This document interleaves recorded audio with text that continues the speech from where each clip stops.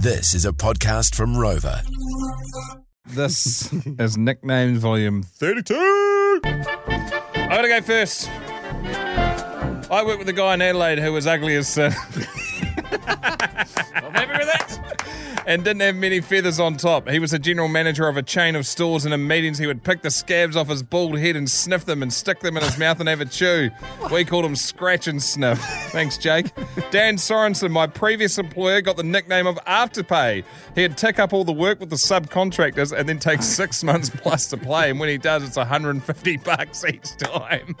Steve Broadhurst writes, a bloke at the club at my rugby club had the largest head we'd ever seen. He never wore a hat because he couldn't get one big enough. His nickname was the Paddle Pop Lion. Duncan Scott writes, I've got a mate called Bunsen, as in Bunsen Burner. He managed to burn his work down. The icing on the cake was that the business had no insurance. Jaden Rothwell writes, I have a guy at work we called Missy, short for miscellaneous, because all he ever talks about is random shit.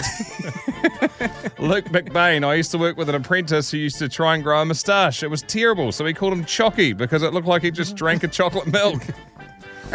And this one here from Michael in the UK, I used to be called Shit Eye. Initially, I thought it was because I always used to say the phrase, oh, shit, eh?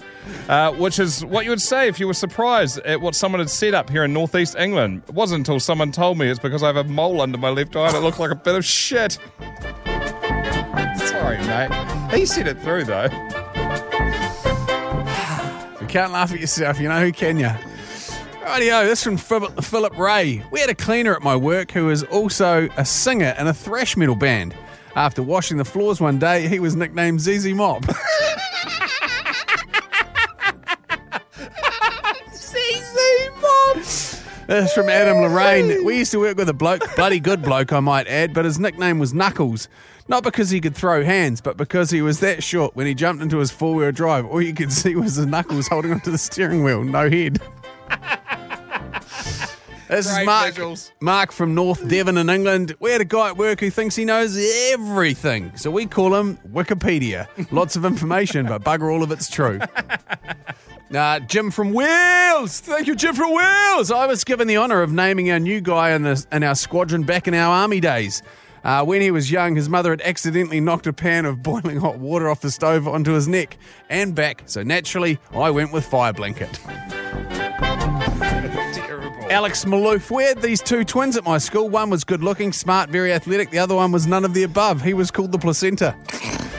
Another one here. This is from Nicole. Hi there. Just wanted to contribute. Ruthless.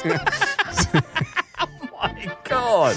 This is from Nicole. Hi there. Just wanted to contribute to the nickname segment from across the ditch in Australia. Thanks, Nicole.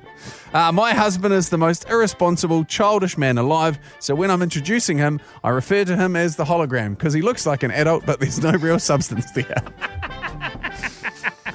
Lewis Paul. Hi, guys. We've got a bloke at work called Injury Time because whenever he says he'll be finished at a certain time, you've got to add another 5 to 10 minutes. That's good. Craig Limpus. Got a bloke at work we call Shania because he doesn't impress me much or anyone else. And finally, from Paul Van Bruggen. Guys, I worked with a bloke in the RAAF, which is, I think, the Royal Australian Air Force. We called him Fart in a Bath because his last name was Burlett. Pronounced Burlett.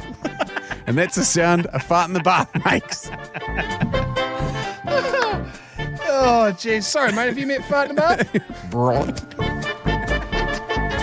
I still enjoy them. That's pretty good. ZZ Mopp, favourite this week. Fart in the bath. Burlett. This is Jay and Dunk's podcast.